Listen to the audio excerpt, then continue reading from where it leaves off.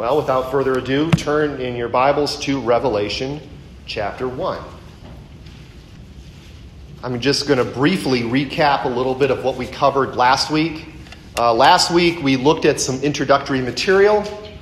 We discussed Revelation. We discussed the author of Revelation.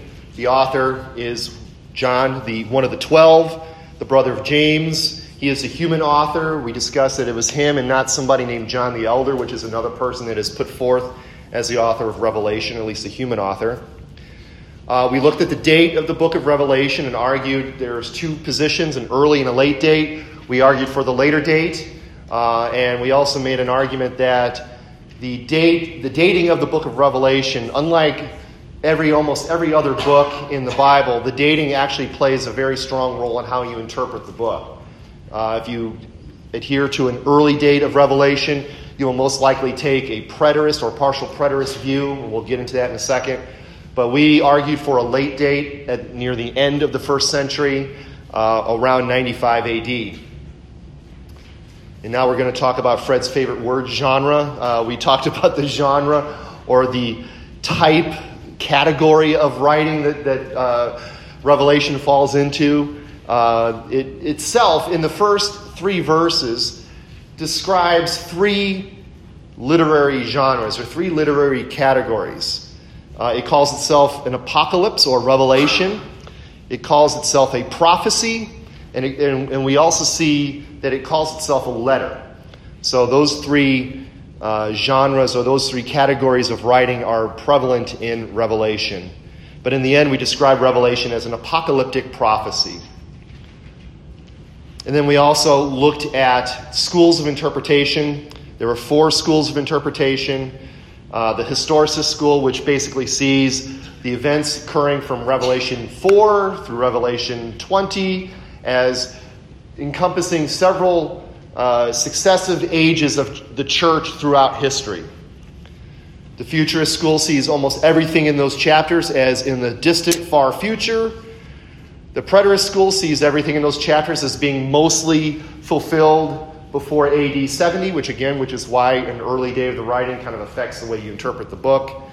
And then the idealist says that those visions that you see in chapter 4 through chapter 20 are sort of representative of cycles and things that will happen all throughout the church age from the time of the writing of Revelation to the time Christ returns. More than likely, though, what you'll see is maybe you'll see them intensifying as the end approaches. And then we argued last time that we would take a primarily idealist version or interpretation of the book, though we did recognize that there are some merits to the other schools of interpretation as well. And then we closed last week by discussing pretty much the overall theme of the book of Revelation. We said that while Revelation, on the one hand, is a hard book to understand, and it is because it's got a lot of visions, it's got a lot of images and pictures that you need to understand, and you need a good grasp of the Old Testament in order to understand properly. So there's a lot of work that needs to be done in order to understand Revelation. But on the other hand, Revelation is essentially a simple book to understand, because in this basic understanding is that Christ has the victory, and that we have the victory in Christ. And as long as we persevere, then we will attain that final victory when Christ returns. And that's it's really just a book of encouragement to encourage the church in her warfare, in her spiritual warfare, as she continues on in this pilgrim journey until Christ returns. It's an encouraging letter. It is a letter that brings hope. It is a letter that brings blessing. And it is a book that brings encouragement to the beleaguered church. So for tonight, what we're going to do is we're going to look at the first 8 verses. Now, we looked very briefly last time at verses 1 through 3, but I'm going to go in a little more detail, and then we'll also expand down to verse 8 of chapter 1. So let me read those verses to have them fresh in your mind. Revelation chapter 1, starting in verse 1. The revelation of Jesus Christ, which God gave him to show his servants things which must shortly take place.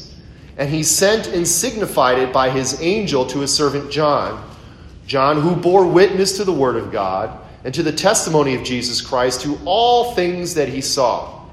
Blessed is he who reads, and those who hear the words of this prophecy, and keep those things which are written in it, for the time is near.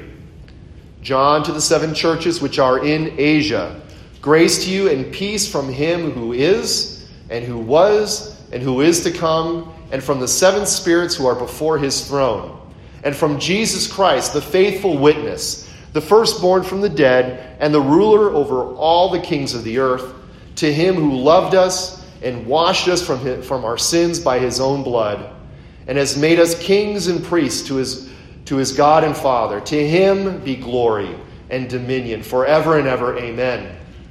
Behold, he is coming with clouds, and every eye will see him, even they who pierced him, and all the tribes of the earth will mourn because of him.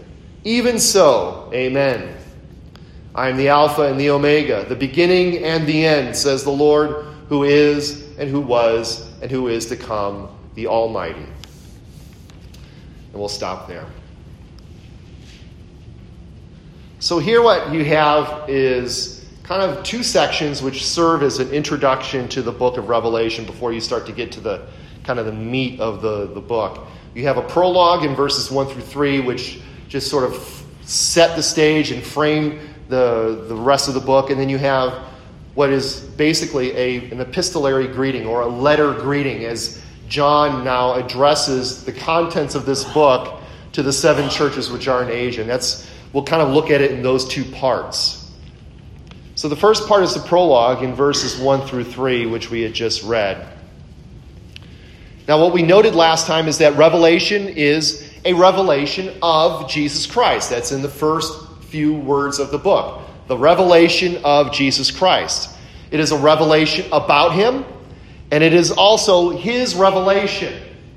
So both are true. It is a revelation about him. It is a revelation about his victory. It is a revelation about his return. It is a revelation of how he will bring judgment to the unbelieving world, and how he will then also bring in the new heavens and the new earth, how he will perfect his bride, and how they will enter into the final state, the eternal state. But it's also his revelation. It was given by God to him, who he passed on then to an angel, who then passed it on to John. And we looked at that word revelation. That's where you get the word apocalypse. And apocalypse is just the Greek word, apocalypsis, which just means a disclosure, an unveiling. So these are things that were kept secret in the mind of God. And now he is unveiling what's going to happen. And he's showing this to John. And he's showing this to John again so he can provide encouragement for the church as it faces persecution, as it faces opposition in this world. We just mentioned earlier that chain of custody, God to Jesus, to the angel, to John. And then note again here at the end of verse 1, he says that he made known to his servants things which must shortly take place. Now, when we looked at this last time, we kind of made a little joke. We were like, well, how soon can it be? It's 2,000 years later, right? I mean, this kind of stretches any normal definition of the word soon. Okay? But we're going to talk about this a little bit. Because many doubters will take verses like this, or verses like you see in some of the Gospels where Jesus says, he'll come soon, or his return will be quickly. And they'll sort of mock the Bible. They'll say, well, obviously the Bible can't be true because, it's 2,000 years later and Jesus still hasn't returned and he talked about it being soon. So the Bible's full of BS and we can't trust it for anything. But keep your finger in Revelation and turn, if you will, please, to the Old Testament book, Daniel. And I want to turn to Daniel chapter 2. Now, if you remember last time we said in order to kind of have a proper understanding of Revelation, we need to sort of have a good understanding of the books of Daniel, Ezekiel, and Zechariah. Those 3 books in particular, and others as well. But they sort of have that same apocalyptic flavor to them. And I'm going to read a fairly lengthy section of chapter 2 from verses 24 through 45. Okay, Daniel chapter 2, starting in verse 24. Now, just a little bit of context. This is where King Nebuchadnezzar has his dream. He has a dream of this statue, okay? The statue has the gold head, the silver torso, the bronze kind of waist, and then the iron legs with the toes that are sort of mixed with iron and clay.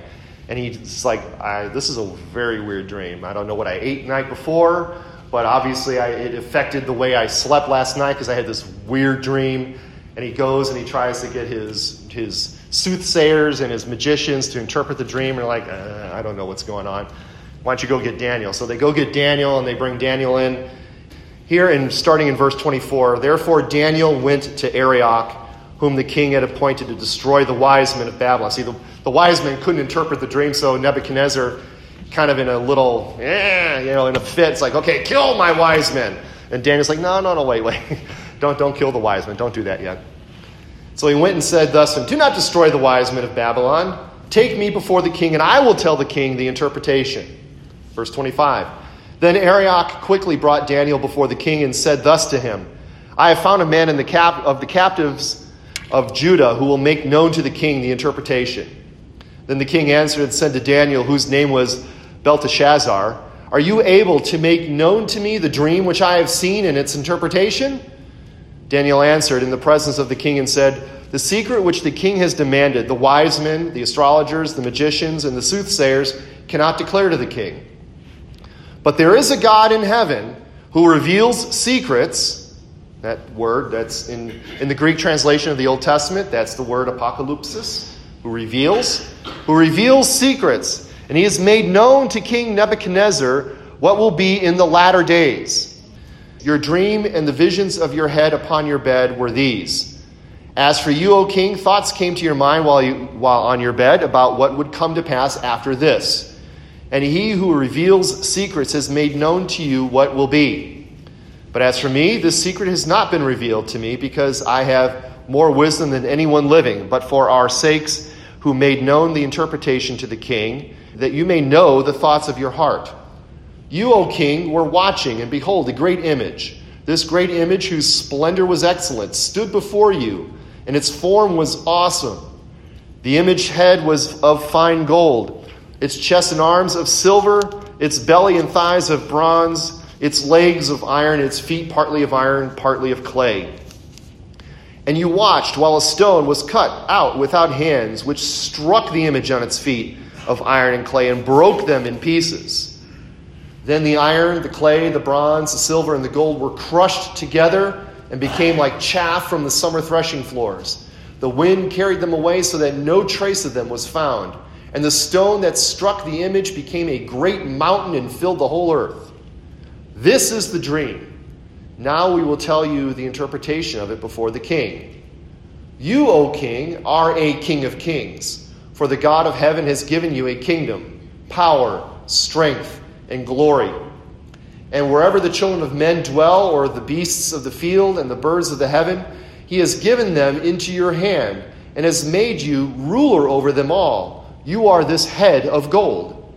But after you shall arise another kingdom inferior to yours, then another, a third kingdom of bronze, which shall rule over all the earth.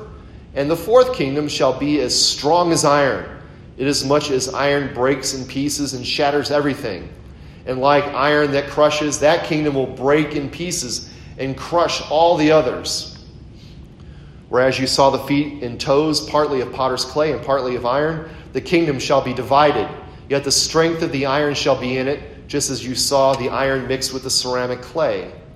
And as the toes of the feet were partly of iron and partly of clay, so the kingdom shall be partly strong and partly fragile.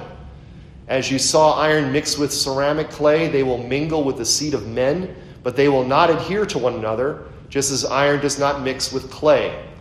And in the days of these kings, the God of heaven will set up a kingdom which shall never be destroyed, and the kingdom shall not be left to other people. It shall break in pieces and consume all these kingdoms, and it shall stand forever.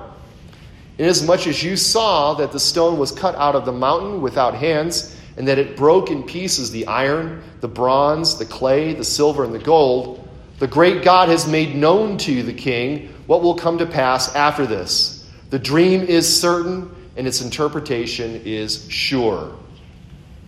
You could turn back to Revelation 1, please.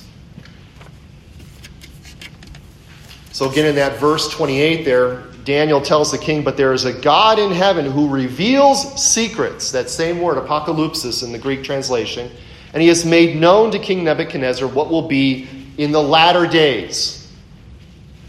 So Daniel tells the king that God reveals secrets, and he has shown what's going to happen in the latter days. And this phrase, the latter days, is kind of an Old Testament way of saying things are going to happen in the future. Things that are going to happen in the time of Messiah, when Messiah comes. Those are the latter days.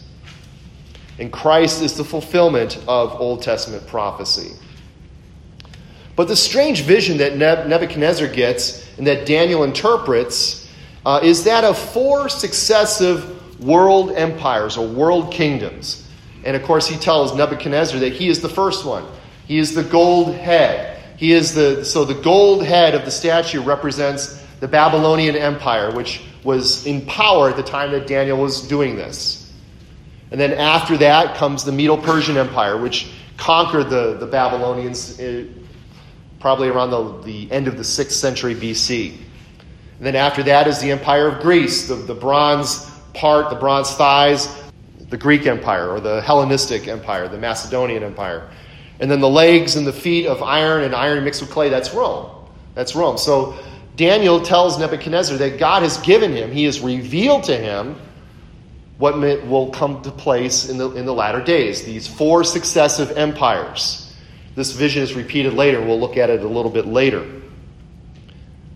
But this last kingdom you see here is the kingdom of Christ, is that stone cut out of a mountain without hands that comes and it shatters the statue, and it destroys the entire structure of the statue, all of it, and it blows it away like chaff, and then that small stone then grows to be a large mountain. The kingdom of Christ, of course, starts out small. It started out small when Christ came. It was just a few disciples, and then later on, the church, grows. Think of all those parables in Matthew 13, where it says, Jesus says, the kingdom of heaven is like this. The kingdom of heaven is like that. And one of them, he says, the kingdom of heaven is like a mustard seed. It's very small. You plant it in the garden, then what happens? It grows into a large tree, and then its branches can provide shade and shelter to the birds of the air. So the kingdom of God starts small, but it grows. Now here, what to Daniel was in the latter days is to John here in Revelation something that must shortly take place. Now, why is that?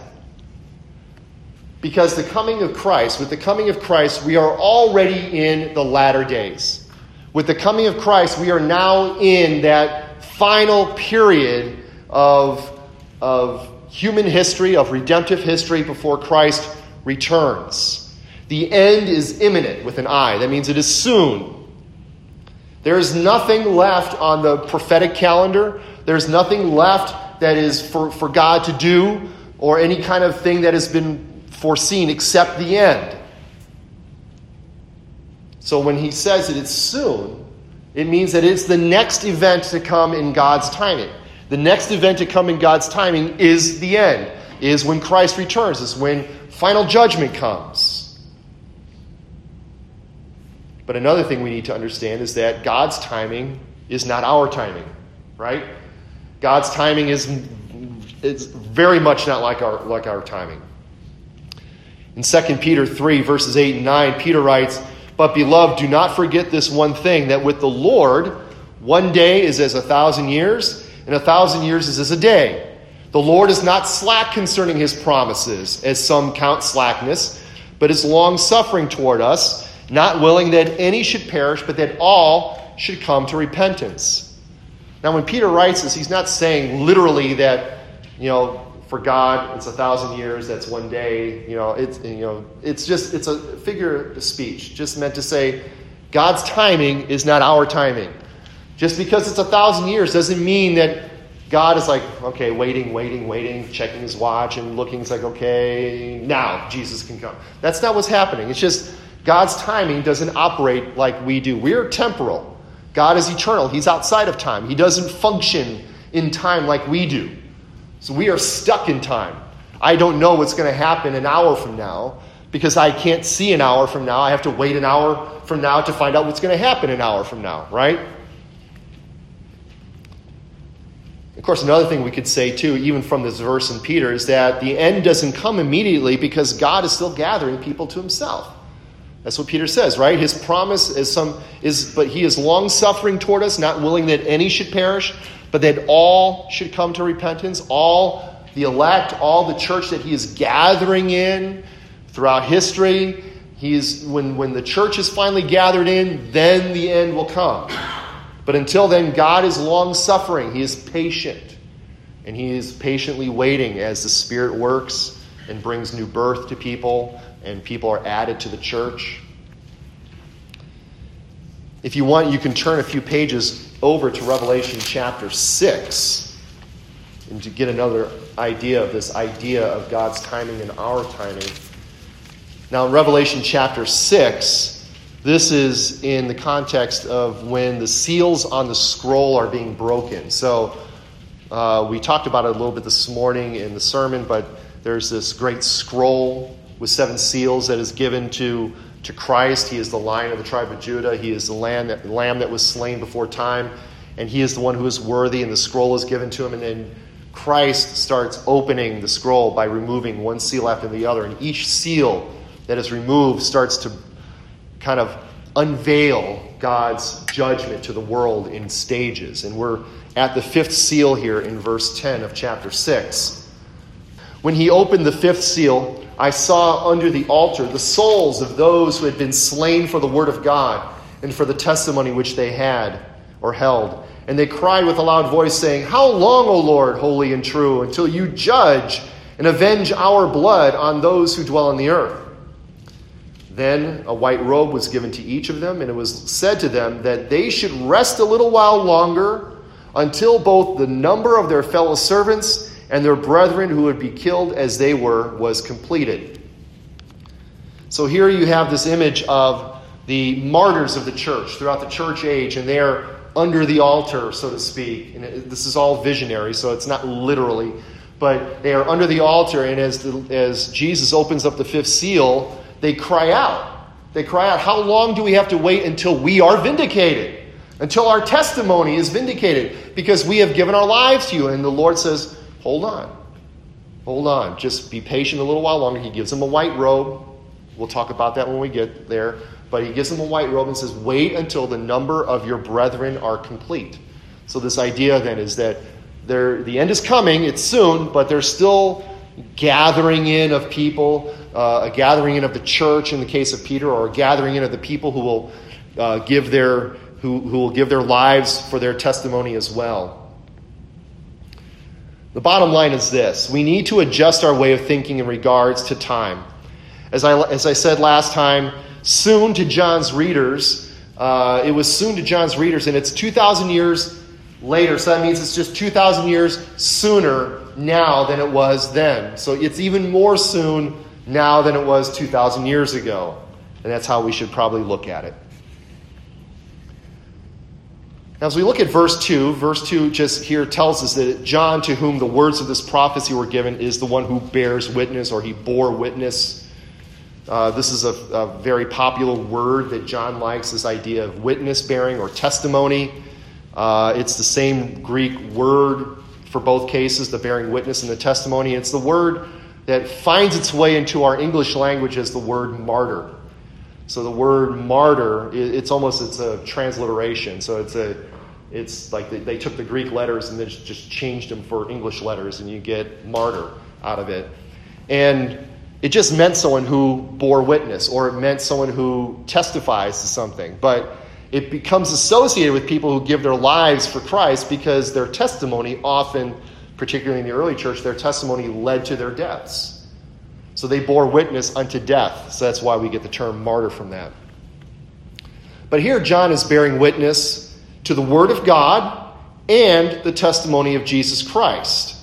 And it's probably best to understand Word of God and testimony of Jesus Christ here as the same thing. And then moving on to verse 3. Verse 3, we looked at this last time, of course, that it promises a blessing to those who read and hear and keep the words of this prophecy. I want to emphasize that word keep. Okay? Reading and hearing is fine, and you should do that. But it's not the person, what does James say? It's not the person who hears the word who will be saved. It's the person who does the word. So the person who keeps the word. And of course, we said that Revelation takes the form of a letter. This means that Revelation was meant to be read aloud. And more than likely, the people who first heard this book would have heard it audibly. The letter would have been passed, and we'll get to this in a second, but it's passed to the 7 churches. As it goes, the person would probably have just read it in its entirety to them. They would have sat there and listened to it. Now, we're not going to do it tonight, but I think it's an interesting exercise to do, maybe for next time if you want to take the Revelation challenge, so to speak. But maybe just try in the next 2 weeks, or maybe as we go through the series, to read the book of Revelation in one sitting. It's not a long book, it's 21 chapters, but some of the chapters are really short. And just read it all in one sitting and kind of just sort of immerse yourself in how John's first century audience would have heard it, because they would have heard it in one sitting.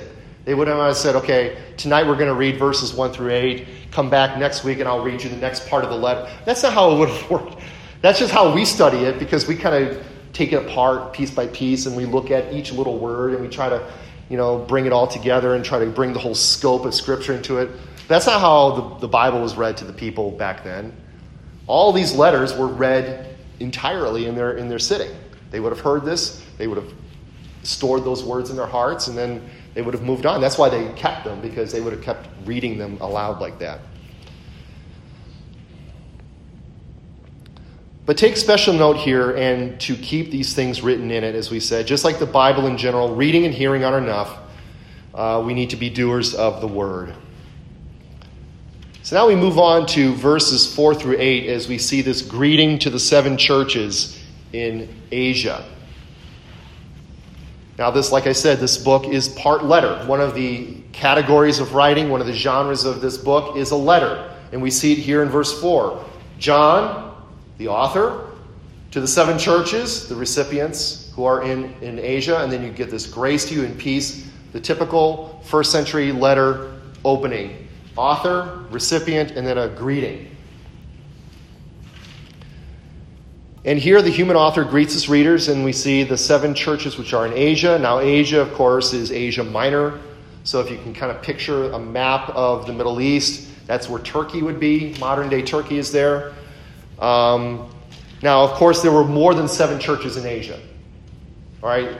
There were more than 7 churches in Asia. We know of at least 2 others, other than the 7 that are listed here. Colossae, we have a book that was written there to the Colossians, is in Asia, but it's not mentioned in here. Another one would probably be Troas, which is also in Asia Minor, but is not mentioned in the 7 here. And we'll learn more about these churches when we get to the 7 letters that are addressed to each individual church in the coming weeks. But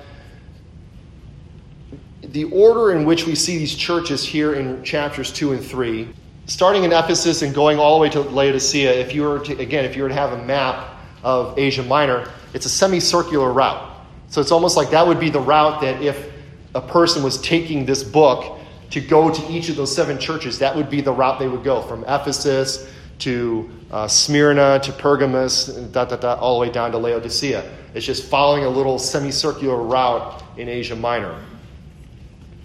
Now the number 7, we're going to get into this. We didn't do it in the introductory area, but numbers play a big role in Revelation. And there's going to be a lot of numbers. You're going to see 7s, you're going to see 12s, you're going to see 24s, you're going to see 1,000, that's a big one, 1,260 or 3.5 years play. All these numbers will come into play, but all of them are symbolic of something.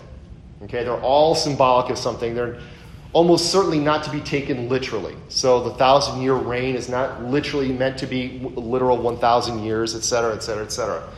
But here, 7 is a biblical number that represents perfection or completeness or wholeness. Okay, that was a very Hebrew concept. 7 meant complete. 7 days in the week. There's no other reason why we have 7 days in the week other than the 7 days of creation. And when God finished creation on the 7th day, he said, it is done, it is complete, I'm going to have my Sabbath rest now. So this idea of 7 means completion. So in other words, providentially speaking, these 7 churches are churches that represent the entirety of the church, then and now, throughout all the ages. You're going to see all of these churches are sort of symbolic of churches that you'll see in any period of time. There's going to be a church that will be like the church of Ephesus. There's going to be a church that's going to be like the church of Smyrna or Pergamos or Philadelphia or whatever. All of these churches, they're picked by God as representative of churches that you're going to see throughout all of redemptive history. So it's the complete church. It is the fullness of the church. Now again in verses 4 and 5, you see that familiar New Testament greeting, grace and peace. Now this greeting, interestingly enough, comes from the entire Trinity itself. It says, grace and peace to you from him who is, who was, and who is to come. This is the Father, the first person of the Trinity. And this phrase speaks of his eternity, who is, who was, who is to come. He is his infinity, his not being bound at all by time, space, or anything. He is the boundless God. If you remember back in Exodus when Moses comes and he sees the burning bush in Exodus chapter 3, this is like his second 40-year period. The life of Moses can be broken into 3 40-year periods.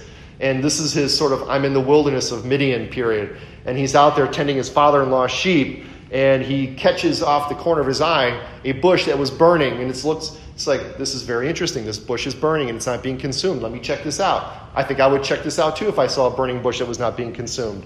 So he goes up to the bush and then he hears a voice from heaven coming from the bush. It says, take off your sandals because the ground you're standing on is holy ground. And then in that conversation that he has with Moses, he gives him his covenant name. Because he says, I want you to go tell, free your people, go to Pharaoh and tell him to release the people. It's like, why would the people listen to me? I'm just this dude out here in the wilderness.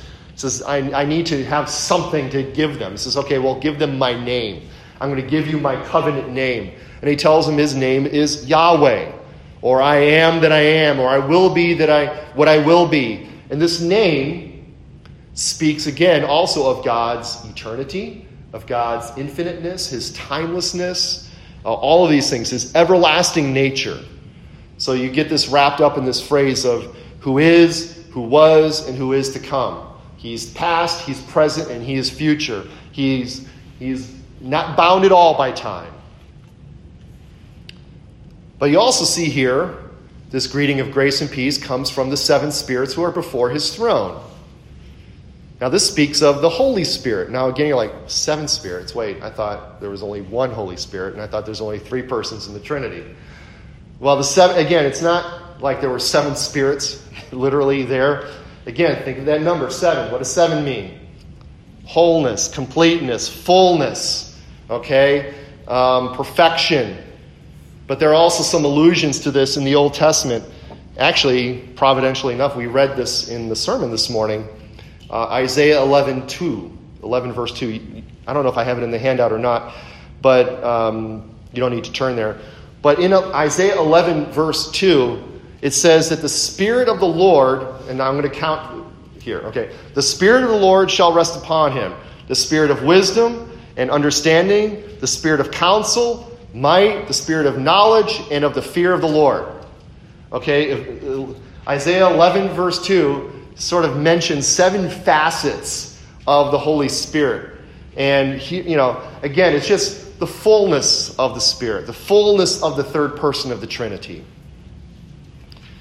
In Zechariah 3:9, we see, for behold, the stone that I have laid before Joshua, that is the high priest Joshua, upon the stone are 7 eyes. Behold, I will engrave its inscription, says the Lord of hosts, and I will remove the iniquity of the land in one day. This, again, 7 eyes means complete knowledge. I could see all seeing, all knowing kind of a thing. So Isaiah 11:2 mentions the 7-fold character of the Spirit. Zechariah speaks of the 7 eyes, which represent divine qualities such as omniscience, all-knowing, all-seeing. There might also be a reference to Zechariah chapter 4, verses 2 through 9, where the prophet speaks about 7 golden lampstands. All these things, though, just when you say, the 7 spirits that stand before his throne, it's just talking about the fullness and the perfection and the completeness of the Holy Spirit. And then, of course, third, this greeting comes from Jesus Christ, the faithful witness, the firstborn from the dead, and the ruler over the kings of the earth. Obviously, Jesus Christ, the eternal Word, the Son of God, the second person of the Trinity.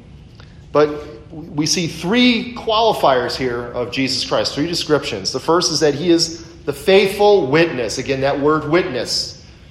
Jesus perfectly bore witness to the truths of God like no other. If you were here when we talked about John 1:18 a few weeks back in our Sunday sermons, we talked about how John is the one who makes the Father known. And that word makes the Father known is a word that we use in seminary speak. It talks about exegete or exegesis. You may have heard that word and that sounds like a made-up word. And it probably is, but the idea, all words are made up, right, at some point. But the idea is that the exercise of exegesis is making something known, taking the meaning of it and bringing out the meaning of it. And that's what Jesus is. He is the one who makes the Father known. He reveals the Father. If you remember from that sermon, I said, if you've seen Jesus, you've seen the Father. That's the point. But he's also the firstborn from the dead. Clearly a reference to his resurrection. Now, he's not the first person brought back from the dead. Okay, there are many stories in the Bible of people who were dead who are resuscitated. There's a couple in the Old Testament. I think Elijah or Elisha performs one of those miracles. Jesus performs a couple of raisings of the dead in the New Testament too. Lazarus is a big, famous one that you see in John 11, but there's also the widow's son. I think it's in Luke or Matthew 7, somewhere around there. In other words, there have been people that have resuscitated and come back to life. That's not what John is talking about here when he says the firstborn from the dead. Okay, he's talking about resurrection. He is the first person to be resurrected from the dead in the sense of having that end times life, that spiritual life that we will all partake of once Jesus returns. It's not bringing back this old decrepit body of mine back to life. Like, if you have someone who sort of flatlines for a few minutes and you're able to do some CPR and resuscitate that person, it's not like that. Okay, that's not what resurrection is like. At least I hope not. If it's like that, I want my money back. But the idea is that this idea of Jesus being the firstborn from the dead is he is the one who is the first one resurrected. Okay? He's the first one to be resurrected. He is the firstborn of many brothers and sisters. All right? He is the first fruits of a glorious end times harvest that will come in at the end of the age. First fruits being a very popular, I'm sure, reference to farmers. The idea that you sow and then you sow a little bit and then you take the first fruits and you give that as an offering to God as a sort of a guarantee of the harvest that is to come. Jesus is the first fruits. So firstborn then also just denotes his status and privilege, which is why Jesus is the head of the church. And then thirdly, Jesus is the ruler over the kings of the earth. He is the King of kings, the Lord of lords. Paul says in Philippians 2 that every knee will bow, every tongue will confess that Jesus is the Lord to the glory of God. And though Jesus told Pilate when he comes before him in the trial, he says, my kingdom is not of this world, that kingdom will come in its fullness when Jesus returns. And of course, when Jesus returns, that final battle will be a hilariously one-sided battle. It'll be worse than if you took Nebraska and decided to play them against the Sutton football team. It'll be a worse beating than that. Because Jesus says he will slay them with the sword that comes out of his mouth. Again, a symbol that represents Jesus will slay the rebel nations with just a word. He will speak a word and they will all drop dead. So as we go into the rest of verse 5 here and into verse 6, after he greets them with this Trinitarian greeting, you get a word of doxology or a word of praise to Jesus. He is the one who loved us and who washed us from our sins in his own blood. Now, I wouldn't normally do this in a sermon, but I'm going to do it here in a lesson because this is a different kind of context here. But in verse 5, where it says, washed us from our sins with his own blood or in his own blood. I don't know if New King James... Okay, it does. There's a footnote that says, loves us and freed us. Okay? So it's either loved us and freed us or loved us and washed us. Okay? So there's a variant.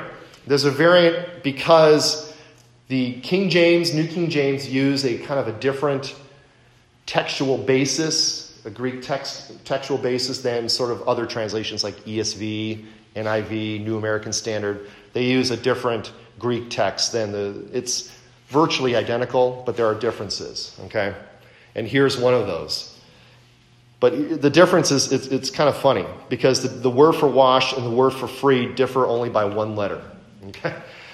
And actually, and phonetically, they sound the same, too. It's the word luo, and even though it's spelled different, it sounds the same. So it's like, sort of like, 2, 2, and 2, right? Which one am I saying? Am I saying TWO, the number 2? Am I saying I'm to somebody? Or am I saying to like as in also? So it's the same thing. It's the same word, washed, freed, differs by one letter, sounds the same. Now, the point I want to make is this. Neither reading is unbiblical, okay? Jesus does wash us from our sins. Jesus also freed us from our sins. So I mean, neither one is sort of like, well, one's heresy, the other one's not. It's the same concept. We've been freed from our sins. We've been washed by our sins. His blood washes away the guilt of our sins, and it is also the payment made on our behalf that frees us or redeems us from our sins. Just wanted to mention that because there is a difference there. But Jesus Christ is also the one who has made us kings and priests to his God and Father. Now, what does a king do? He rules, he reigns. A king rules and reigns. And what does a priest do? He does a lot of things, but essentially he serves. A priest is a servant, okay? So a king rules and reigns, a priest serves God, and Peter says in 1 Peter 2:9, but you are a chosen generation, a royal priesthood, okay? A holy nation, his own special people, that you may proclaim the praises of him who called you out of darkness into his marvelous light. That phrase, royal priesthood, kind of encompasses both kings and priests in one phrase. You are a royal priesthood. You are a priesthood who rules and reigns. You serve, but you also rule and reign at the same time. And the blessings that were promised to Israel to be a holy nation and a kingdom of priests are now granted to God's people as a whole, the church. And because all of this is to Jesus, then it is to Jesus that glory and dominion forever and ever be proclaimed and ascribed. Christ and Christ alone is the one to be praised.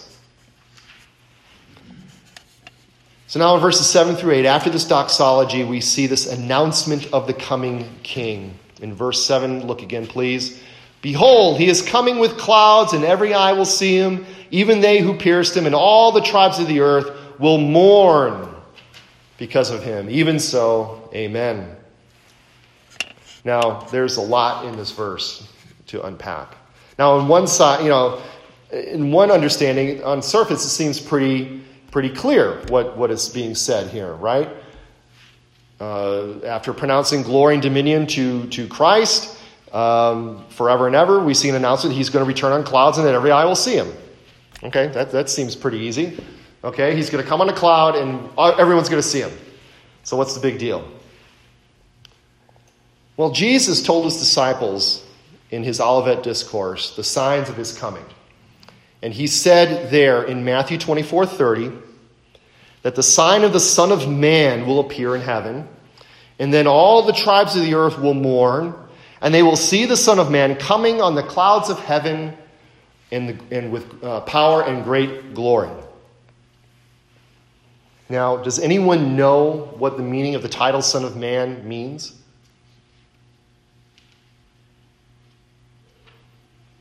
I mean, for one thing, it does speak of his humanity, but that's not all it speaks of. It's a reference to a vision that Daniel saw in Daniel 7. So again, hold your place here in Revelation and turn, please, back to Daniel. But this time, Daniel chapter 7. So Daniel chapter 7, verse 9, Daniel says, I watched till thrones were put in place, and the Ancient of Days was seated. His garment was white as snow, and the hair of his head was like pure wool. His throne was a fiery flame, its wheels a burning fire. A fiery stream issued and came forth from before him. 1,000 thousands ministered to him. 10,000 times 10,000 stood before him. The court was seated and the books were opened. I watched then because of the sound of the pompous words which the horn was speaking. I'll explain that in a second. I watched till the beast was slain and its body destroyed and given to the burning flame.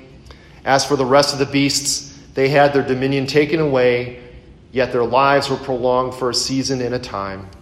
Then verse 13, I was watching in the night visions, and behold, one like the Son of Man, coming with the clouds of heaven. He came to the Ancient of Days, and they brought him near before him. Then to him was given dominion and glory and a kingdom, that all peoples, nations, and languages should serve him. His dominion is an everlasting dominion, which shall not pass away, and his kingdom the one which shall not be destroyed. Now, right before this passage, Daniel himself has a vision of 4 beasts, okay? 4 beasts that come in succession. And it's very similar to the vision that Daniel interpreted for King Nebuchadnezzar. Okay, there are 4 beasts that come up, and they are also telling of 4 successive kingdoms that will come. Again, there's a lion with eagle's wings that represents Babylon. There is a great bear that represents Medo-Persia. A leopard with 4 wings and 4 heads, which represents Greece. And then a dreadful beast that was exceedingly strong with iron teeth and 10 horns, which represents Rome.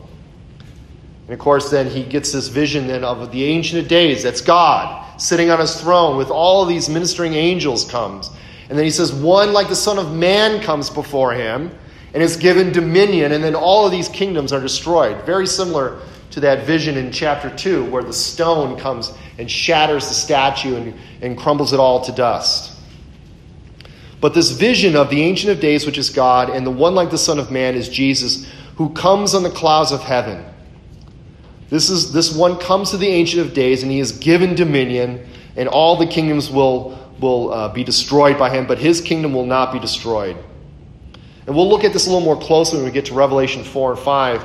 But this is what should be brought to mind when we hear of Jesus in verse 7 of chapter 1 of Revelation. You can turn back there now, please. When he says, he is coming, behold, he is coming on the clouds of heaven. That should bring to mind the image of the Son of Man coming before the Ancient of Days. And we're told that every eye will see him.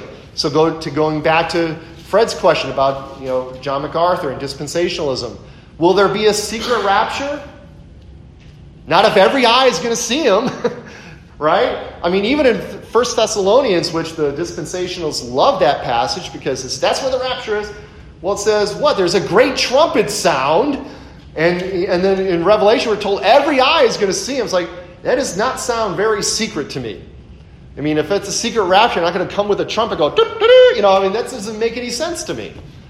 Okay, so trumpet sounds, every eye going to see him. To me, that sounds like it's coming. Every eye is going to see him. Jesus comes. It's not going to be a secret. And then the tribes of the earth will mourn because of this. This is a reference to Zechariah 12, where it talks about, I will pour on the house of David and on the inhabitants of Jerusalem the spirit of grace and supplication. Then they will look on me whom they pierced. Yes, they will mourn for him as one mourns for his only son, and grieve for him as one grieves for a firstborn. Now, there are a number of ways to understand this reference to Zechariah 12, verse 10. One is that through the preaching of the gospel, those who were previously mocking and hard-hearted will then mourn. They will recognize their sin. They will recognize that they are sinners, and they will mourn their sin and come to Christ for forgiveness. Second way, if I said three, I meant two. There are two ways to understand this. The second way to understand this is that when Jesus returns at the end of the age, those who had rejected Jesus their entire lives will see him whom they have pierced, and they will mourn because judgment is now at hand. They're going to mourn because the time is here. Judgment is here. Oh my goodness. I've lived a sinful life and now the judge is here. I'm out of time. That's why they would mourn. Now, I think both interpretations are okay. The first one, I think, is more in line with what Zechariah is trying to get, this idea that they will see him whom they have pierced, and then they will repent and turn to Christ for forgiveness. But the second interpretation, I think, is more in line of what Revelation is trying to get. They're going to see him return, the one whom they have pierced. They're going to see, every eye will see him, and then they will mourn because the judge is here and judgment is coming. And then in verse 8, Jesus speaks and says, I am the Alpha and the Omega, the beginning and the end, says the Lord, who is, who was, and who is to come, the Almighty. Of course, Alpha and Omega, that's the first and the last letter of the Greek alphabet. It would be the same thing as saying, I am the A and the Z, or if you're Canadian or New Zealander, the A and the Z, if you like that way of saying it. But Jesus is using terms that were earlier used to refer to God, the Father, thereby confirming yet again the deity of Jesus as the second person of the Trinity. But in saying the Alpha and the Omega, the beginning and the end, Jesus is saying that he is the goal, he is the purpose of all creation and all history. Because Paul says in Colossians that for by Christ all things were created that are in heaven and that are on the earth, visible and invisible, whether thrones or dominions or principalities or powers. All things were created through him, and all things were created for him.